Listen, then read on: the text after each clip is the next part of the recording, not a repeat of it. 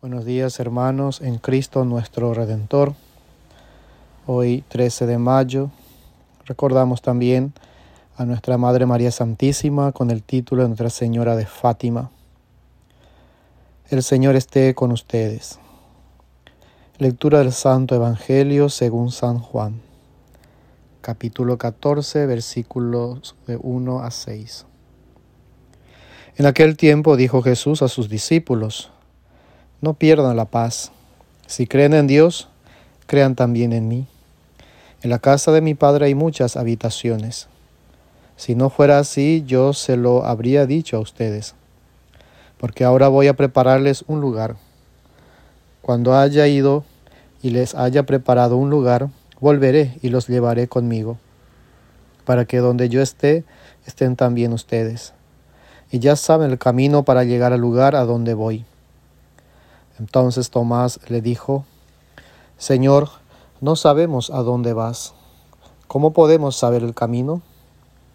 Jesús le respondió: Yo soy el camino, la verdad y la vida, y nadie va al Padre si no es por mí. Palabra del Señor. Cuando se escribe el Evangelio de Juan, los cristianos de la primera comunidad de Jerusalén vivían momentos muy críticos.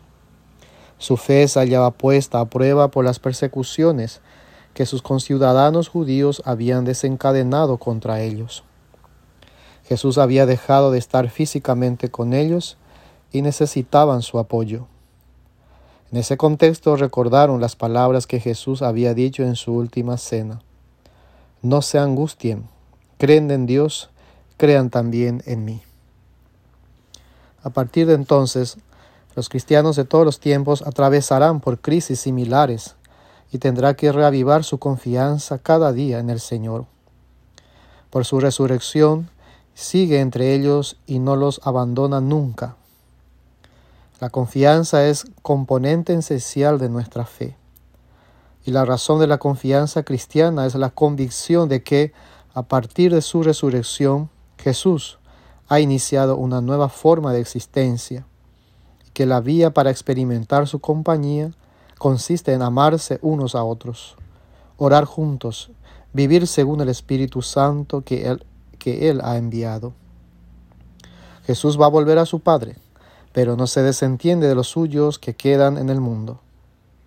Él dice: En la casa de mi Padre hay muchas estancias. Les dice casa de mi Padre. Había llamado al templo cuando lo purificó expulsando a los mercaderes. Ahora habla del lugar donde habita su Padre, que no es un espacio físico, sino el amor perfecto. El que me ama se mantendrá fiel a mis palabras, dice. Y mi Padre lo amará, y vendremos a él y viviremos. Pondremos nuestra morada en él. El Padre y su Hijo habitan en nosotros por el Espíritu Santo. Esta verdad fundamenta la sagrada dignidad del ser humano según la visión cristiana de las cosas. Pero no se la tiene en cuenta. No se ve al ser humano como templo, casa, morada de Dios. Se ultraja el templo de Dios, se destruye su morada. Cada vez que se daña o perjudica al prójimo, estamos dañando al templo del Espíritu Santo. Sacamos a Dios de nuestras vidas, lo arrojamos fuera o lo olvidamos. Cada vez que intentamos vivir de espaldas a Él, nos quedamos solos y nos angustiamos por no saber asumir nuestra soledad que siempre está llena de su misteriosa presencia. Desde otra perspectiva, casa del Padre es también la meta del destino de Jesús y de cada uno de nosotros. Por eso dice Jesús: voy a prepararles un lugar junto al Padre para vivir con Él, participando de su misma vida, que es felicidad perfecta. Ese es el lugar que nos tiene preparado Jesús. Vendrá y nos llevará consigo. Mientras tanto, hasta que Él venga, el amor nos hace estar donde Él está. Si antes Jesús estaba físicamente con sus discípulos, ahora está en sus discípulos.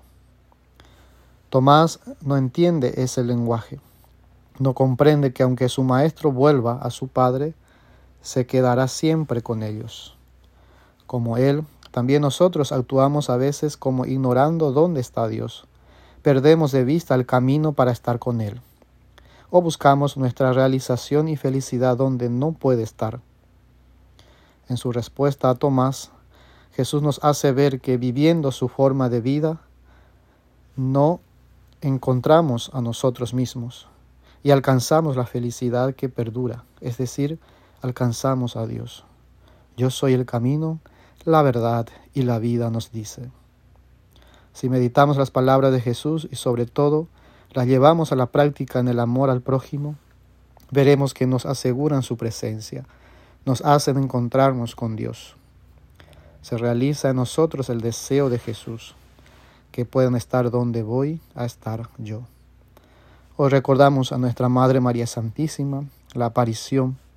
También nos da el ejemplo y el mensaje de permanecer y seguir a su Hijo Jesucristo. No los abandonemos, ni mucho menos dejemos que el templo del Espíritu Santo sea destruida por causa del pecado y del mal. Hoy María nos bendice, nos visita, nos consuela y nos da ánimo, confianza en su Hijo, porque es el camino, Él es la verdad y Él es la vida. Dios los bendiga. Soy el Padre Eber Sánchez de la comunidad de Santa María de Annapolis, Maryland.